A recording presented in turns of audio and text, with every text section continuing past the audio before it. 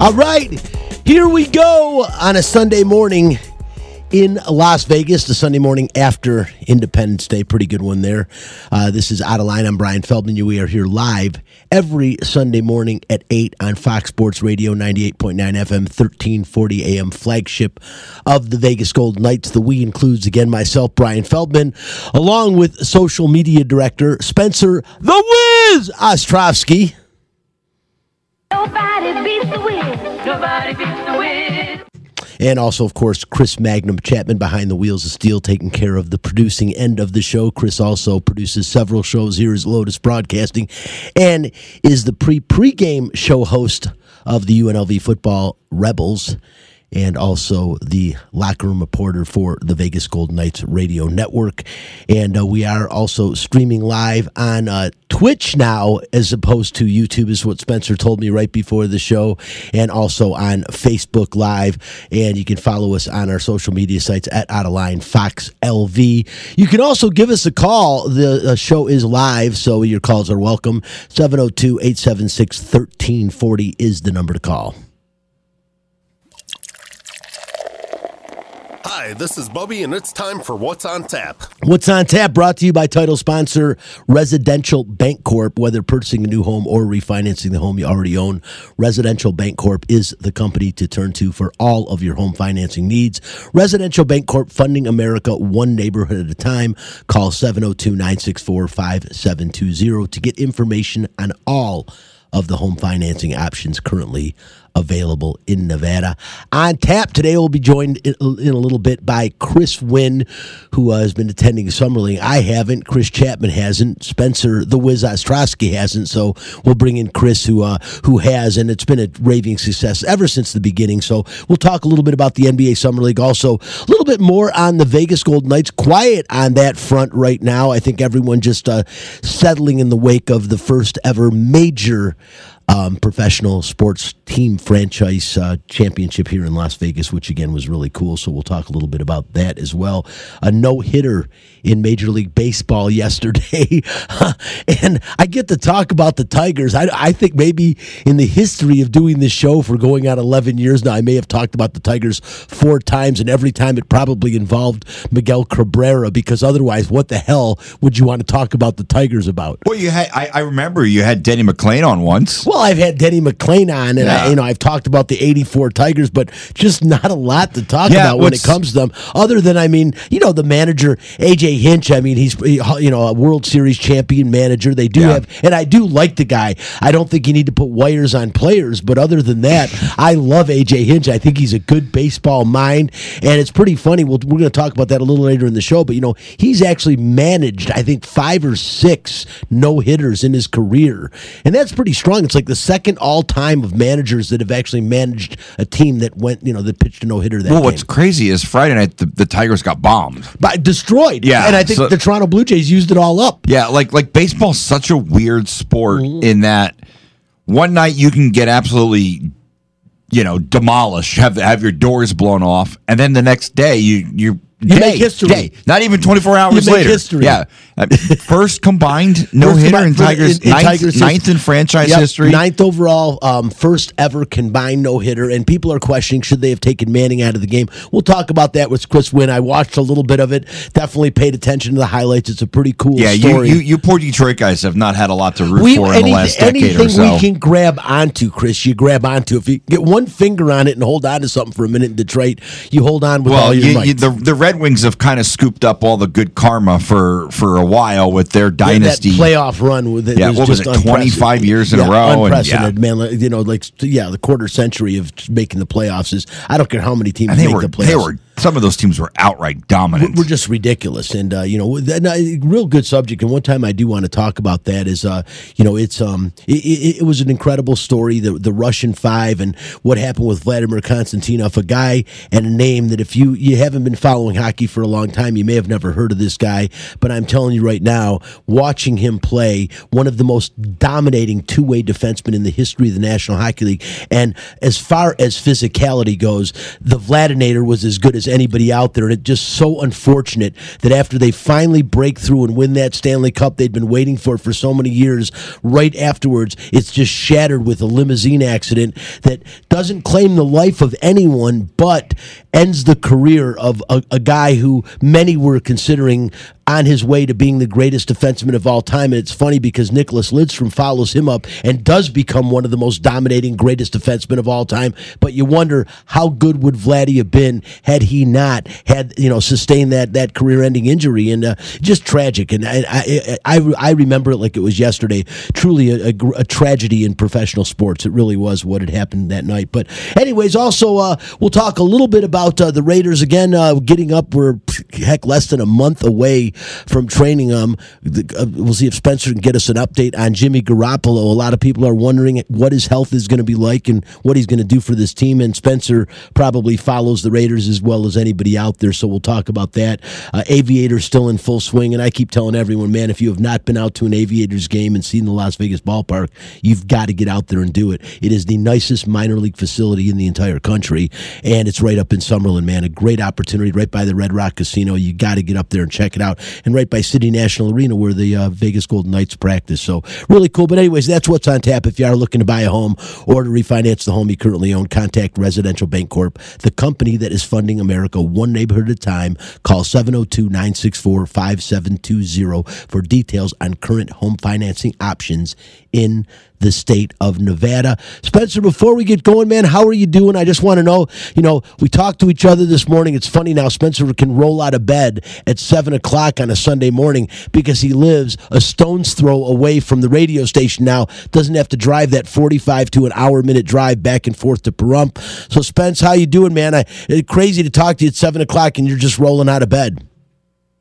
I know. Normally my day starts at 5. I got to get graphics ready and everything, drive out here. So it's a completely different day for me. It feels really nice. I'm very thankful for it. And, it almost feels like I've earned the ability to wake up at 7 to come here for this show. It's really cool. You have, and you've earned the ability to wear a bucket hat also. I mean, Chris Chapman, I know, is looking at that and is a little bit envious. He is the bucket hat captain here but you've been on the show long enough, Chris. I think the Wiz has been on the show long enough where he can don a bucket hat, right? Yeah. I mean, definitely. It's a good look for the Wiz. Look, socks and sandals, not a good look, but the bucket hat, you're kind of looking like the teacher from Beavis and Butthead, the hippie guy. But yeah, other than that, the bucket hat. Look, I'm always a supporter of a good bucket hat. Oh, there's nobody that can rock a bucket hat and a Hawaiian shirt like Chris Chapman. Yeah, but the fact that he's rocking the Shohei Ohtani, that's cool. Anaheim Angels. I don't even know are they still? What the hell are they called? The Anaheim, Los Angeles, the I-5, whatever they want to call themselves. I think the California Angels, which was the original, should have never left. Yeah, I mean, that was iconic, right? Yeah. Like Reggie Jackson, I Must Kill the Queen, and the Naked Gun, California Angels. Yeah. And the hats they used to wear that had the halo on them was the greatest thing ever. It was so cool. It's like the old Pittsburgh Pirate Painters hat that they used to wear. I like how Spencer's pulled up the teacher from Beavis and Butthead. No, it's classic. I'm watching it too. He's put up, and it's funny because we're all wearing head coverings in different ways today. Spencer's rocking the bucket hat. Chris has the NFL. Is that a Jets hat? It's got to be. It is a Jets hat. Jets hat on backwards, and of course, I'm just rocking a kind of like a it's an Oakley hat, but because of the American, it's for the past Independence Day. I didn't wear it on Independence Day. I planned to, but it didn't match the color. So today, I wore a Tiger shirt. I don't wear these often, but I felt a little pride today, so I wore a Tiger shirt and the hat kind of matched. But anyway, guys, Spence, I'm glad. I'm glad that you're living closer. It's cool for you to be able to get out of bed later and get some sleep one day a week. I get none ever. Yesterday, I slept until 9 o'clock in the morning, and I woke up and felt like I missed the entire day. I mean, that's how early I get up every day. It's ridiculous. Real quickly, man, before we move on, I also wanted to say, a special shout out to my dad having a few troubles in Michigan. I think he might be listening to the show this morning, and I just want to say, Dad, I love you. I know everything's going to be all right. If you've got to face that other back surgery that we're talking about, we'll all get through that together. But I know that I heard you might be listening this morning, so I just wanted to give you a quick shout out and say hello, and I love you, man. Let's move on. Spence, go ahead and hit it. Very little to talk about with the Vegas Golden Knights, but we'll start the show the same way we do most of the time. Hockey players, as you know, are warriors. They don't give up. They come to play every game. It's time for Nightcap, a cupful of the Vegas Golden Knights. From highlights to interviews to special events, the puck starts here. Well, Chris, there's been so much to talk about with the Vegas Golden Knights this year. It has been magical. The run, I think just about every subject matter involving the Vegas Golden Knights has been beaten into the Elmer, taking the proverbial horse into the Elmer glue factory. But, not much this so far. The things that have happened to me, the best thing is, that I think is going to benefit them tremendously was on June 25th, re-signing Aiden Hill to that 2-year contract extension. I think that's huge for him. I think there will be a battle at goaltender, but I think now if Logan Thompson can come back and play like he did for the first half of the season before he got hurt, Aiden Hill picks up where he left off in the playoffs. The Golden Knights are very solid at goaltending, and we can no longer say the Golden Knights don't have an experienced postseason goaltender. That they now have a Stanley Cup champion goaltender in net. So that's satisfied. They acquired on I think June 24th, a day before that, they acquired the 7th round draft pick from the Columbus Blue Jackets for a 2023 7th round draft pick. And the other thing, on June 23rd, the first transaction after everything, they signed Braden Patchell to a 2-year contract and traded, which we all know, probably the most unliked move of the postseasons, or I should say the after season so far, was trading away right winger Riley Smith to Pittsburgh in exchange for a 2024 3rd round draft pick. I honestly liked and understood all the moves, Chris, and I think it was I'm surprised that Aiden Hill stayed, but I think it was great for them to be able to sign him. Well, Aiden Hill betting on himself a little bit, right? Because I think honestly, you look at the window for the Golden Knights, and certainly they've accomplished the ultimate goal. The ultimate goal was to win the Stanley Cup in 6 years. They've done that. But this team is in a really good position, and I don't say this lightly because it's very, very difficult to do. And, I mean, the odds are certainly against them to do it. But they basically bring back everything from last year. A team that had the second most points in the NHL, a team that won the Western Conference, a team that blew through the playoffs, right? Like, outside of the first couple games of the Edmonton series, this team was never pushed by anybody in the playoffs. They're easily as good as they were last year, and I understand people say, oh, you lost Riley Smith. Well, you're going to have a couple young players in Pavel Dorofeyev and Paul Cotter, and maybe even Brendan Brisson, challenge for that spot. Now, I understand you lose a lot on the penalty kill with Riley, but I think offensively, I think Cotter and Dorofeyev and whoever else they want to put in there, I think they'll be able to do a good job. The other aspect of this is, while they may not have a Norris caliber defenseman, and I would certainly argue that Alex Pietrangelo deserves a lot more love and respect than he gets, but they have the best blue line in the NHL. They do, and Chris, I would say Pietrangelo is a Norris caliber defenseman. But when you look at the votes, and the guy doesn't get the respect he deserves. He's a leader on and off the ice. He's an integral part of this team. He's an integral part of the blue line. And Brian, I mean, him and Martinez are a really good pairing. But you mentioned Braden Pahal.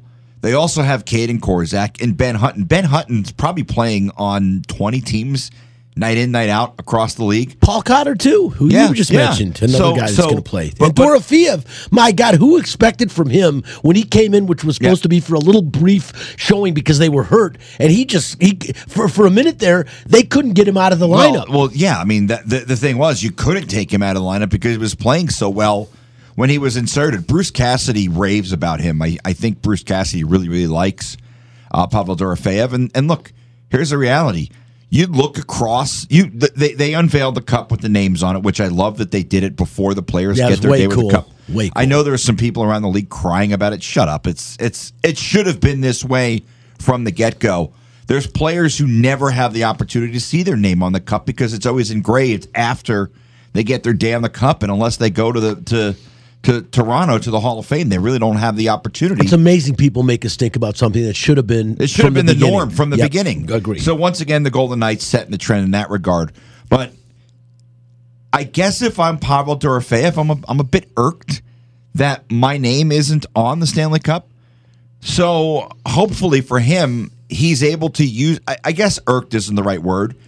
I'm looking at it saying, hey, you know what? I played some significant minutes for this team in the regular season. My name's not on there. I want to make sure my name goes on there next time. So I think he's gonna play an integral role. And Brian, I mean, look, this team is in a position to where they could repeat. It's certainly challenging, but you bring back everything, and certainly you look at the health of Mark Stone. You're going to say that's an important aspect of this. But I'm of the mindset that as long as Mark Stone is healthy for the playoffs, I don't care about the regular season. These guys are so good, and Mark Stone is such a tremendous leader in that locker room, and he's such an inspirational player to that team. If he's healthy for the playoffs, and this team is healthy in the playoffs, I'm not betting against them. Well, Chris, they're without question the odds-on favorite, I would think. But again, it's the NHL, like any profession. Injuries, there's so many things. Colorado probably thought they were going to have a dynasty. But, speaking of Colorado, when you talk about Pietrangelo, you got a guy like Cale Makar, who, no question, this guy's skill set is through the roof. But so overhyped. Last year he's hurt. He's had concussion issues. And, he's already beat the comparisons to Bobby Orr. And yet you look at a guy like Pietrangelo, who's been doing it for years, who's done this. Stanley Cup champion twice now. And yet he doesn't get talked about in a breath of a guy who's in his early 20s still and has so much more time to go. Things like that are a little bit annoying. Well, and it's also unfair to a guy like Makar, who you've seen these comparisons in sports over the years. I remember when they were comparing Kirk Gibson to Mickey Mantle at one point in time. I mean, these things happen, and it's unfair comparisons that can really damper someone's career because of expectations. Cale Makar now has got to turn into a Hall of Fame player based on all the hype that's gone out about him. Where Alex Pietrangelo, I'm not going to say he's flown under the radar. People know how good he is. Around the NHL, when you're going up against the Golden Knights, you know that you've got to account for Alex Pietrangelo. He's just one of the greatest setup defensemen in the game, and he's a tremendous two-way player. But again, why is he not talked about with the greatest defenseman in the game right now? Well, like the cool thing is, and I'm sure some fans probably think about it, but for Alex Pietrangelo, he was the first player ever for the St. Louis Blues to lift the Stanley Cup. He was also a member of the Golden Knights who lifted their very first Stanley Cup just a few weeks ago. But every time you go watch Alex Pietrangelo play, you're watching a Hall of Fame player. Yeah, no question. The guy is a Hall of Fame player. Jack Eichel has the potential to be a Hall of Fame player. I think Mark Stone, if he's healthy, you look at some of the things he's done. Like, this team has some elite talent and elite players. I mean, you know what's so funny, Chris? Just a thought, and it's down the. A guy like Aiden Hill, they win 3 Stanley Cups, and somehow he finds his way to be the number 1 goaltender of this team, and they win 3 Stanley Cups. Yeah. He could be a Hall of Fame goaltender. And that's I go back to betting on himself, because his contract will expire, I think, probably around the time the window for the Golden Knights will probably start to close, at least with this core group of players. Yeah. I mean, George McPhee and Kelly McCrimmon, I think, I'm convinced they could sell ice to Eskimos. Yeah. I mean, I think they can get any player they want here. It's a matter of making them fit under the cap. I mean, they have shown that they're willing to go out and basically get whatever they need to help them win the Stanley Cup.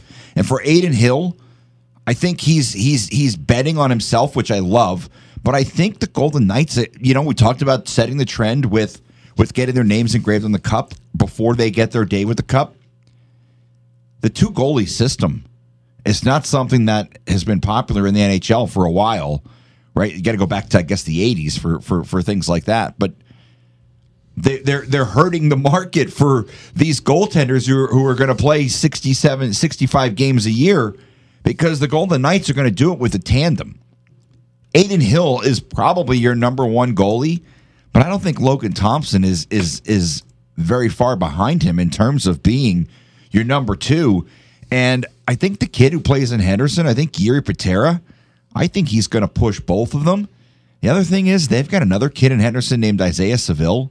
If you haven't seen this kid play, he might be the best of the bunch. He's still really young and raw, but coming through the pipeline, they've got they got two Swedish kids. One kid played for the championship team, your Gardens, in Stockholm in their Swedish league. They've got a ton. They've got a really good pipeline of goalies coming through, and it's kind of cool to watch. I mean, I think.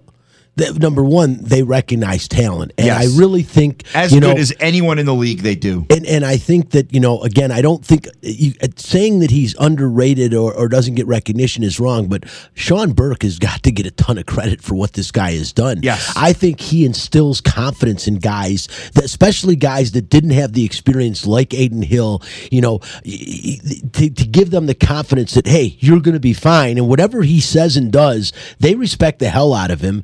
And it shows on the ice, and guys like Logan Thompson and Aiden Hill are benefiting so much. And you talk about dual goaltenders, which the Golden Knights might see this year more than you've seen in a long time, because you've got two guys that both right now you've got to consider number one goalies. I think back when I first started watching hockey back in the 80s, the early 80s, the Detroit Red Wings had a dual goaltendership, and it didn't work out nearly as well as I think the Knights will. A guy named years ago named Ron Lowe and Jimmy Rutherford, and every other night the two of them alternated, and it was confusing. Neither one of them was that good, but cumulatively, they made the Red Wings a playoff team. They helped get the Red Wings into the playoff cumulatively. I think neither one of them could have been an every night goaltender, but again, you took two people and molded them into one. I don't think necessarily the Golden Knights have to do that with either one of these guys, but when they're that good, you've got to find a way to play them both as often as possible. Well, yeah, and that's the key, right? We haven't even mentioned Robin Leonard.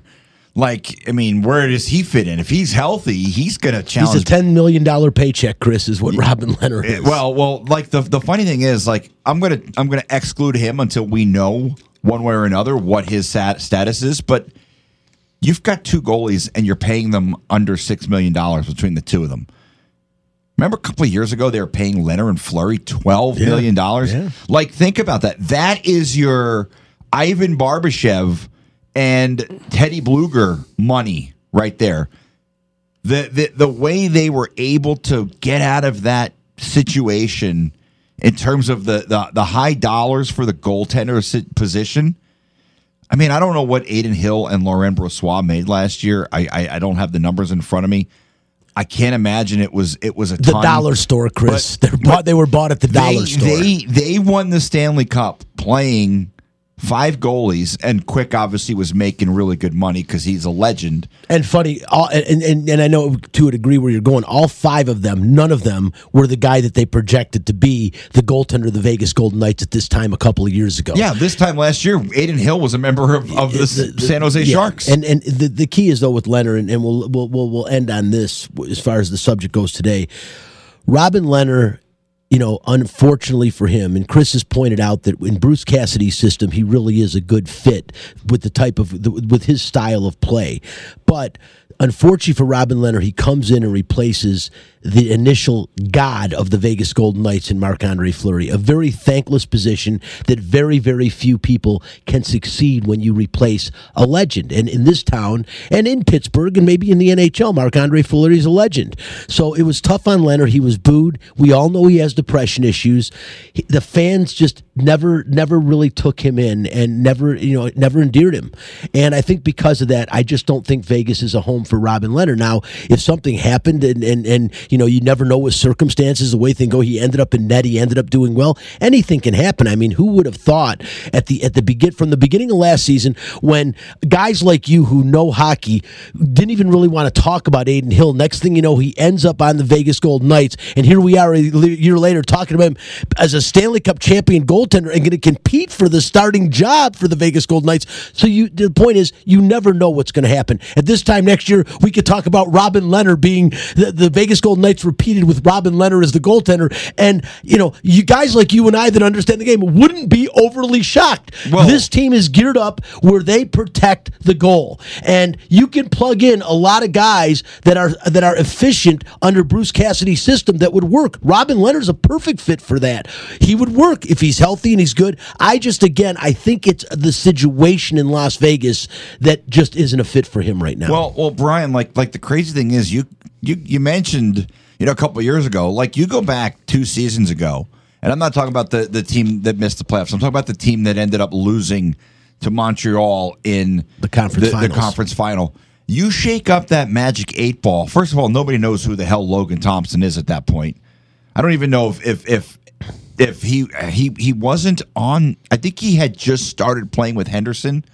But like you shake it up, you shake up that magic 8 ball, and you tell me that the Golden Knights losing that quote unquote conference final to Montreal, and you shake up that magic 8 ball, and I tell you that the Golden Knights are going to win the Stanley Cup in 2 years, and neither Marc-Andre Fleury or Robin Leonard are the goalies. In fact, the goalies in net for the Golden Knights in that playoff run are Laurent Brossoit and Adin Hill. That magic 8 ball says you are absolutely out of your mind. Yeah, you're on something. I mean, and again, you're either on something or onto something. Yeah. If you go back, say 3 years from right now, let's go back 3 seasons ago.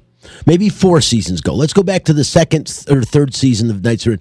And you're telling me the Vegas Golden Knights are going to win the Stanley Cup in year 6. Who's going to be their goaltender? And you asked me that in year 1, at the end of year 1 after they make the run. I'm telling you Marc-Andre Fleury. I'm telling you Malcolm Subban. Ooh. 6 years later, after that first one, I'm not thinking Fleury's still in the league. Yeah. I'm thinking 6 years later, I'm thinking they're grooming Malcolm Subban. That's why they got him to become the heir apparent to Marc-Andre Fleury when he retires. I'm saying at that point in time, and after year 1, that's all we know is Marc-Andre Fleury and Malcolm Subban. Yeah. I'm saying that's okay, you tell me we win it in 6 years, Malcolm Subban's between the pipes. That's how different things are now. It's amazing. As to where they were then. It's truly remarkable because Adin Hill was like the only time we had ever seen Adin Hill play in Vegas was he was coming in for mop-up duty.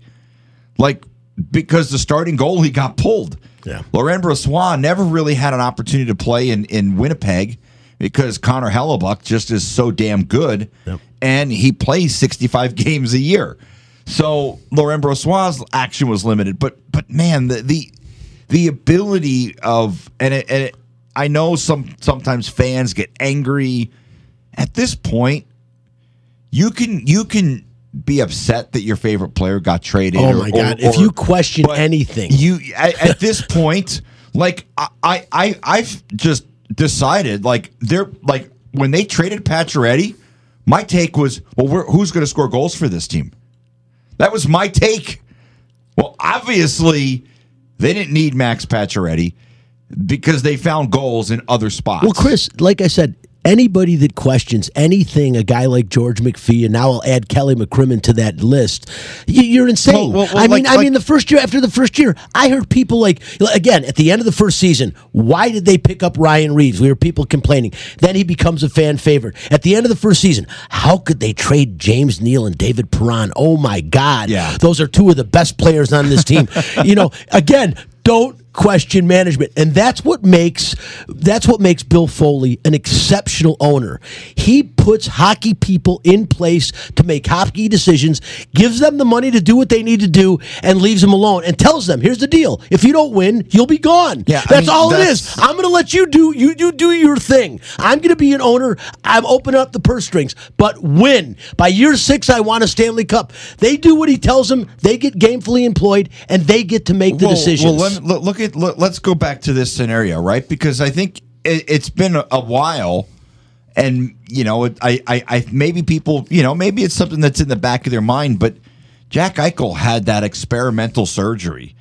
Jack Eichel, there was no guarantee that he was going to ever be the same player in the NHL coming off that neck surgery, and I think it was George McPhee who made the comment in the final media availability of the season that if that move didn't work out, him and Kelly were going to be out of a job. Yeah. And they knew it.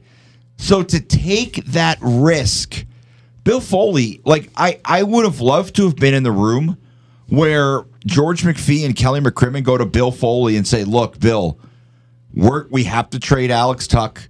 We've got to trade Peyton Krebs, and we've got to trade a first-round pick for a guy coming off of neck surgery that had never been done for an NHL player. No doubt. And I would just love to hear the conversation if Bill was like, you know what?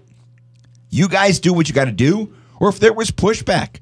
Like, I would love to know how that went down. I think probably a little bit, to me, the biggest argument might have been there for Alex Tuck, just because of how popular he was here in Vegas. Everyone really liked him. He was becoming a fan favorite. And he's become a good dude. He's become one of the solid main staples in the Buffalo Sabres attack now. So he's what people expected him to be, but he's not Jack Eichel. Jack Eichel is a rare talent. I'm going to say, to a degree, I made a mistake on him early in the season when I wasn't sold on him. I mean, and part of that is from fans, a friend of mine and a friend of yours from Buffalo that just was happy as hell that he left. And you know what? Something snapped inside of that guy's head, and we saw it in the postseason. He could handle the postseason, and I'll tell you what, Jack Eichel took one of the biggest hits of the entire postseason and didn't skip a beat. Yeah. And that right there shows this guy's toughness, his intestinal fortitude, and how good of a hockey player is. We'll leave it at that. I know Chris Wynn's probably ready to join the show, and as always, we get stuck on the Vegas Golden Knights, but it's hard not to. And real quickly, before we get into something I wanted to talk about, NBA Summer League and Tigers, and we're going to try to do this quickly, I wanted to just bring up obviously the Las Vegas Aces and what they've done this year. They lost their second game of the season. At the beginning of the season, after like 9 straight wins, I was thinking, hey, undefeated. I wasn't the only one that was thinking that. A lot of people were, and people talked about it in games. Could this team possibly go undefeated? It ended up getting Van Gundy. I'm not going to say that's what got him let go by ESPN, if one of their many cuts, but he made a statement about that during an NBA game.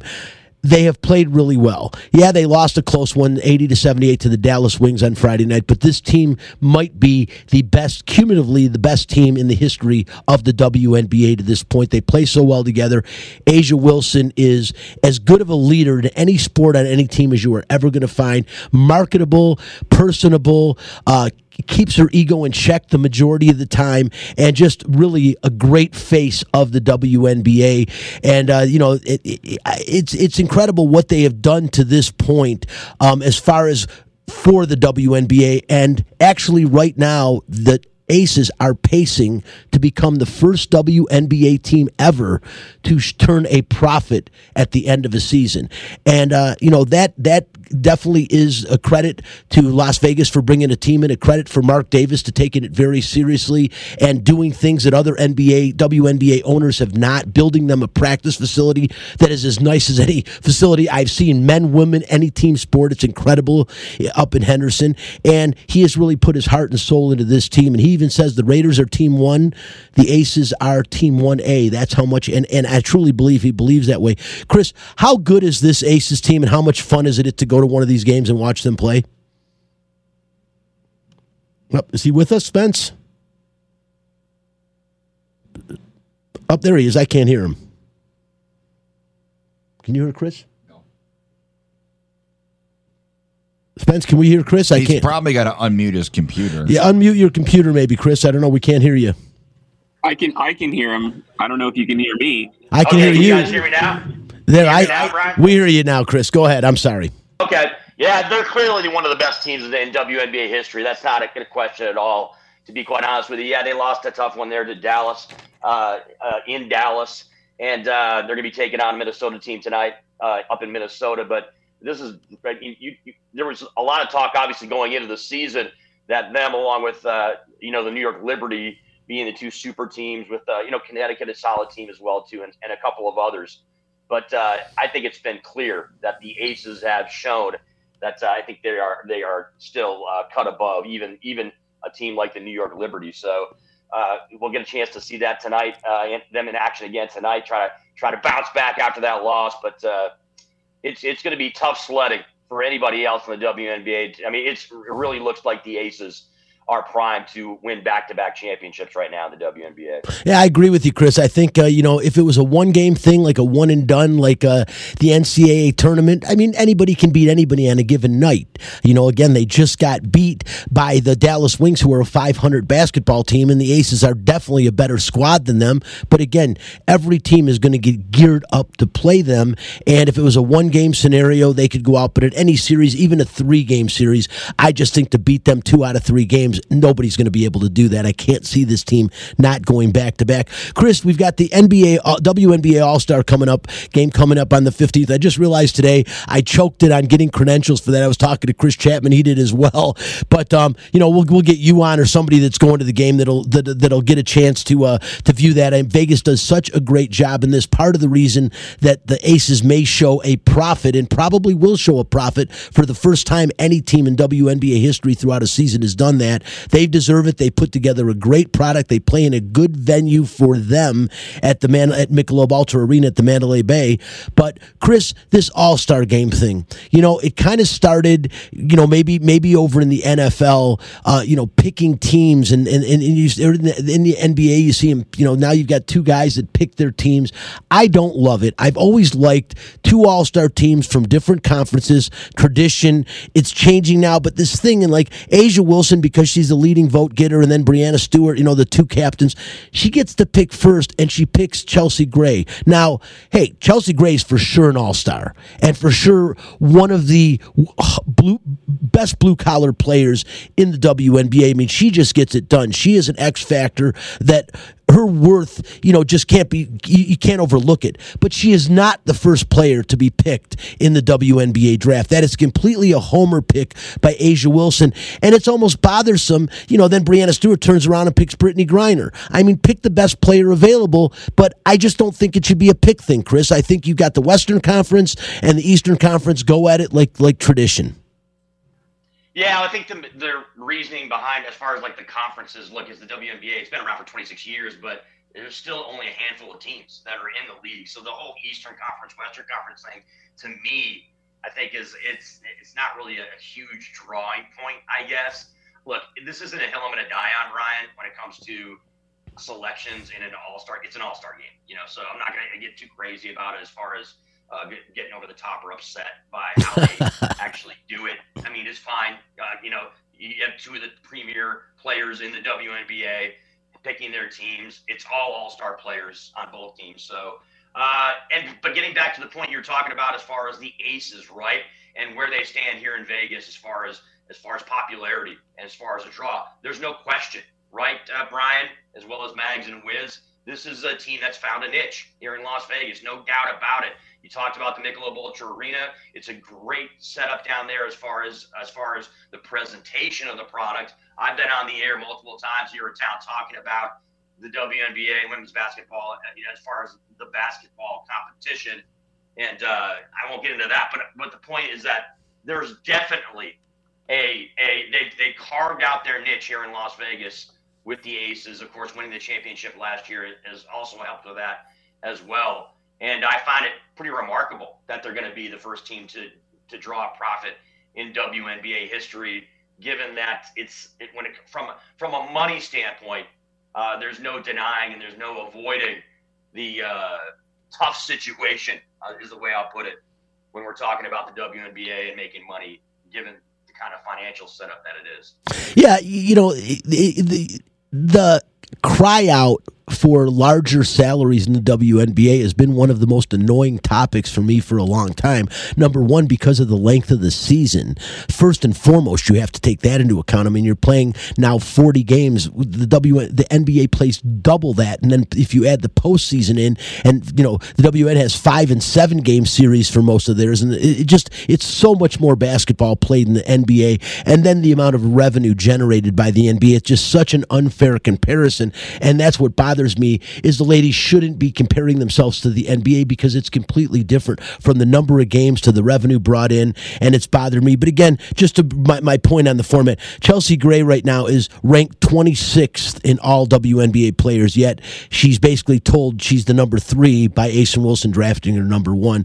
I don't want to make a whole great deal of it, and I'm thrilled Chelsea Gray's in there. I think she is a tremendous player. Like I said, she's a great talent, but there's just other players Asia could have picked in front of her instead of just this Homer thing. And that's the unfortunate thing, is whoever gets to be the captain, can pick their players first, which just I just don't, like I said, I don't like it. But again, I think it'll be really exciting at Michelob Ultra Arena. Look forward to talking about that in the very near future as the game is next Saturday. So should be a good time, Chris. I know you'll be out there, and it'll be interesting to see what happens with the teams. I think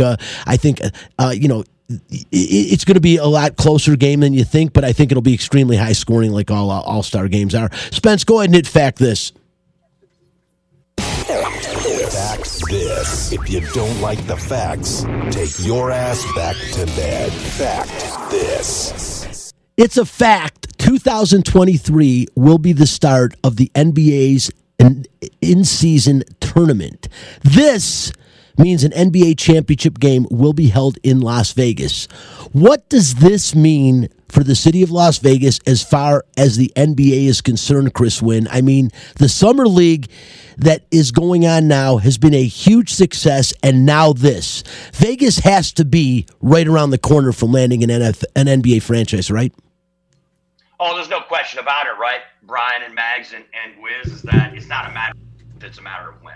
At this point, when it comes to the NBA coming to Vegas, I find it significant, knowing that, and by the way, it's kind of crazy, right? Basketball Central here in Las Vegas, but you have, obviously, the Aces coming back to town, play the Mercury, and then we have the WNBA All-Star Game, and, of course, the NBA Summer League here in town for the next 10 days. So, but the last time Vegas had actual NBA games that meant something, right, and that counted, was back when the Lakers were playing here, right? When they had apparently issues with the forum as far as that goes. So that was back in, we're talking about the 1980s, right? So pretty cool to see that the NBA is back in Vegas for actual regular season games that are going to matter. So I think that's a super cool thing.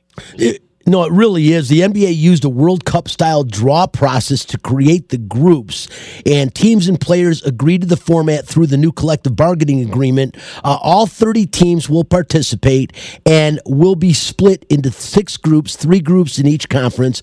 Group play begins November 3rd, played on Tuesday and Friday through November 28th. 8 teams advance to the knockout rounds, consisting of single elimination games.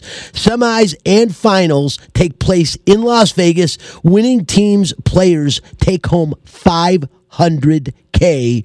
And, Chris, it's kind of interesting. And the thing that's the most interesting to me of the whole thing is all of these games will count toward the regular season except for the championship games. So certain teams will have played more games than others. So now they've got to kind of jog the numbers to figure out where teams are going to fit when it comes to the actual postseason at the end of the season. Yeah, we'll see how that all shakes out. Obviously, I wasn't privy to all the details regarding that, but again, I mean, it's just they've been talking about the NBA as far as expansion, right? And it's been constantly mentioned that obviously Seattle with the Supersonics gone now, they would like to see Seattle get a franchise in Vegas. Is the other team as well too. So this is just one more addition as to it gives Vegas a little more one more taste, right, of the NBA. But this time it's for real as far as regular season games, and it gives us a little anticipation of what's to come, which is going to be a NBA franchise here in Las Vegas. Yeah, I'm pretty excited about it. I actually thought it was really cool when I heard it. I think Adam Silver is an innovator and a guy that just sees the big picture. I think he always has. And the one thing I love about Adam Silver is he loves Las Vegas. I mean, he's a guy that is completely for a Las Vegas NBA franchise, where we know David Stern always seemed to have a little bit of a problem in Las Vegas. And the 2007 All-Star Game, game being here didn't help out with the way it transpired in Las Vegas. Chris, real quickly, a quick breakdown of what you've seen at the Summer League so far. Unbelievable success. That those guys that put on, Albert and Wayne have just done a great job from the beginning of putting the Summer League on, and now you see what it has become. The first couple of days, sellouts. Again, I just have been busy in this year, not going to get down to the Summer League, but, amazing that you see a rookie, a young kid like Victor Wembanyama, and this guy is just off the chart. 15,000 people packed the Thomas and Mack. We haven't seen crowds like that since UNLV was in contention to see a guy make his NBA debut in a meaningless game. No question, right, Brian? I think this is the most packed it's been inside the Thomas and Mack since, I believe, that Arizona game when Arizona was ranked and they came to town against UNLV. Look, it was kind of crazy. Fun facts, right? When it came to that game on Friday, obviously Victor's debut, one of the more anticipated rookies probably since LeBron James, right, 2003, 2004. Had a tough shooting night, but the average ticket price, you guys, $114 a seat. That's more than San Antonio Spurs games that going on down there in Texas. So gives you a little bit of an idea of Chris, you can get 2 season tickets on the floor for UNLV for $119. Yeah, there you go. Unbelievable, man. No, it's really cool. Like I said, it's become a staple here in Las Vegas, something that the community looks forward. People come to town and literally are planning vacations around the opportunity to see the NBA Summer League. And what's really cool is that a lot of the young guys, or maybe guys that have been hurt, that didn't play a lot last year, that get to come back this year and show what they're made of. And we're seeing that in the Summer League this year. Some unfortunate news. I heard that Amen Thompson, who was the 4th pick in this year's past year's draft, is done after only 1 game in Summer League. He suffered a grade 2 ankle sprain of his left ankle, expected to be out 3 to 4 weeks. And I know that Houston heavily anticipates this guy helping this team get better. A lot of people were pumped, too, to see the game tonight, guys, as the Portland Trailblazers are taking on the San Antonio Spurs. Obviously, Victor with San Antonio, but also Scoot Henderson, who played here with the Las Vegas Ignite for 2 seasons and is another guy that's really exciting to watch. Apparently has a shoulder issue, so he's not going to play. You get first and third round draft pick. First and third draft pick would have been going head-to-head. That would have been cool.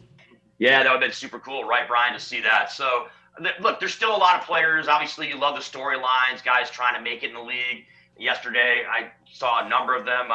Drew Timme from Gonzaga was playing in the Bucks Phoenix Suns game yesterday. Got a chance to see him play a little bit. And guys, also a great thing about Summer League, it's just people watching Central. It's just so awesome to get down there. You can literally rub shoulders with NBA legends, young players and former players and executives and media people. It's really cool. I'm down there for the first 5 minutes, guys. I walk in the building, I see Danny Ainge, I see Jerry West. Kareem Abdul-Jabbar was at the game Friday, and Tayshaun Prince, former Detroit Pistons champion in 2004.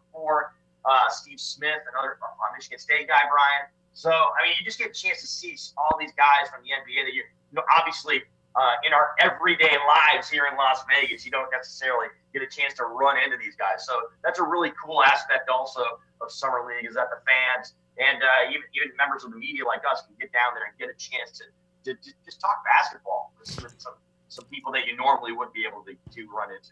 Oh, no question about it. A couple of years ago, I remember I'm in the parking lot heading out to my car, and there's Patrick McCaw walking out at the same time as me. We stood in the parking lot and chatted for about 10 minutes, and he was just like elated because he was now an official part of the Golden State Warriors at that time. But like you said, that's what happens at NBA Summer League. I'm walking out to my car, and I end up walking out there with Pat McCaw talking about his UNLV days. It was pretty cool.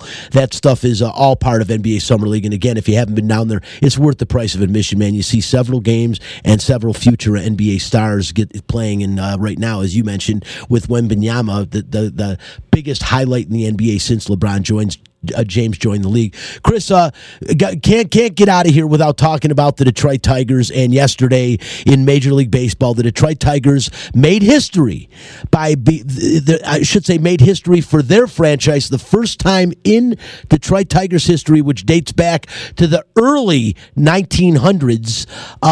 You were talking about one and only shutout. No-hitter, I should say, that was combined by three different Tigers pitchers. And pretty cool thing. I saw a little bit of the game, saw the highlights. A pretty cool thing for a team that is 10 games under 500. So, Brian, quick story here on this, right? So, Danny Ainge, I just mentioned, right? Danny Ainge played for the Toronto Blue Jays. I saw him at Tiger Stadium back in the 80s playing for the Blue Jays. So I mentioned it to him yesterday. I said, hey, your guy just got no hit by my Tigers who are 10 games under 500. He's kind of chuckled about that. But you guys were talking about this earlier in the show, right, Brian? What was the first thing I thought of when I think about this team that's 10 games under 500, throwing a combined no-hitter for the Detroit Tigers? I thought of For the Love of the Game, the movie, right? Yeah. Kevin Costner. And because you were talking about this whole theme of bad teams, right? And on any given day in Major League Baseball, you can be the best team in baseball. And that's a line from one of the actors in that movie. It's talking to Kevin Costner, who plays Billy Chappell, the pitcher, where he says, you know what? We don't stink today. We're actually kind of decent. We're the best team in baseball right now. And so when you guys were talking about that at the top of the hour, that yesterday, during that game, that's absolutely the first thing I was thinking of was the movie For Love of the Game and Kevin Costner and Billy Chappell throwing that perfect game in the old Yankee Stadium against the Bronx Bombers. No, great movie and a great point in that movie, without question. I actually just got goosebumps when you talked about that moment. It was really cool when he came out to the mound and like, I've never been a part of anything like this. We don't stink right now, and it was an incredible movie in that respect. The guy, as you mentioned, Billy Chappell, at the absolute end of his career, has a perfect game, and just unprecedented, but really cool. Only 9 times in Detroit Tigers franchise history has somebody thrown a no-hitter. Actually, Justin Verlander and old Virgil Trucks are the only 2 guys that have done it more than once. Jack Morris, of course, threw a no-hitter, and I think the last one before this was back in 2021. Spencer Turnbull threw that no-hitter, and it's crazy. It's the only game in his career he's ever pitched beyond the 7th inning, so that was pretty cool. But to see 3 guys combined, Chris, real quickly on this subject, did you think they should that at the time A.J. Hinch, and again, I don't want to question his ability, he's a pretty damn good skipper, but do you think he should have taken out Matt Manning or let him keep going and get through it? I mean, there were 2 outs already in the 6th. He almost pulled him after the 5th, but I thought, leave him in there. So he walked the guy. He's got 2 outs, man. Give him one more hitter. Let him get through the 6th and let him at least start the 7th. Yeah, I would concur with that. I'm on board. Look, I mean, obviously, it's a tough situation there. We talk about pitch counts and things like that, but I obviously, right? You want the guy. You want to give the guy the chance to kind of do it, and unfortunately for the Tigers, that didn't happen. But fortunately, they did win the game, and they end up getting the shutout. So after a day after getting just absolutely lambasted, as you guys pointed out, against the Blue Jays, they end up getting the 2-0 win. So I mean, I guess we can Sunday morning quarterback all we want, right, Brian? No, hey, they got it worked to get the win, and combined with Jason Foley, who's been one of their most successful relievers out of the pen this year, 2.10 ERA. He's got 3 saves, 34 strikeouts, only 6 walks. He's done a tremendous job out of the pen for the Tigers. And Alex Lang, he has been a decent, solid closer. He's got 13 saves to lead the team on the year, 3.7 ERA, not the greatest, but 45 strikeouts. The guy is definitely proving to be a closer for this team. And what's hilarious is they're 10 games under 500, but only 5.5 games back in that horrible American League Central, where I think the Cleveland, I hate saying the Guardians, but the Cleveland Guardians lead the AFC Central 1 game over 500. So they're still in the hunt if they can have a good second half push to win a meaningless, lousy division. But still pretty cool to have them in the news and do that. And one more note on baseball, Chris, I don't know if you saw also, but I think he's one of the more exciting players in baseball. And I'm not talking about Shohei Ohtani, who I think is one of the most incredible stories maybe in baseball history since Babe Ruth. But how about Taylor Cruz, man, yesterday? Kid's 21 years old, gets on base, gets an RBI single in the 7th with 2 outs, follows that up 2 pitches later, steals second, then steals third, and then steals home all at the same time. That hasn't been done in a long time, but it was pretty cool. I didn't see the game, but I saw the highlights of him doing it. He's like 6'5" too. That guy just runs like an antelope. And he had an exciting cycle the other day too, where he hit for the cycle and he finished it off with the triple. Right? There's nothing more exciting than watching some guy hit for the cycle when he has the triple still yet to go, and that's the one he caps it off with. To me, so Ellie De La Cruz, no question, one of them we're talking about, and now they're talking about kind of doing like a plead thing, right, with the Dodgers. Yep. The Dodgers, where you got to find a way to get De La Cruz. No, who knows if they will or they won't, but they call him one of the most exciting players in the game. I agree. Listen, we're out of time. Want to thank Chris Wynn, Spencer the Wiz Ostrowski, Chris Magnum Chapman for the help. I'm Brian Feldman. This is Out of Line. We are here every Sunday morning, same time, 8 to 9, Fox Sports Radio, 98.9 FM, 1340 AM. Until next week, we're out. We'll see you then. Bye-bye.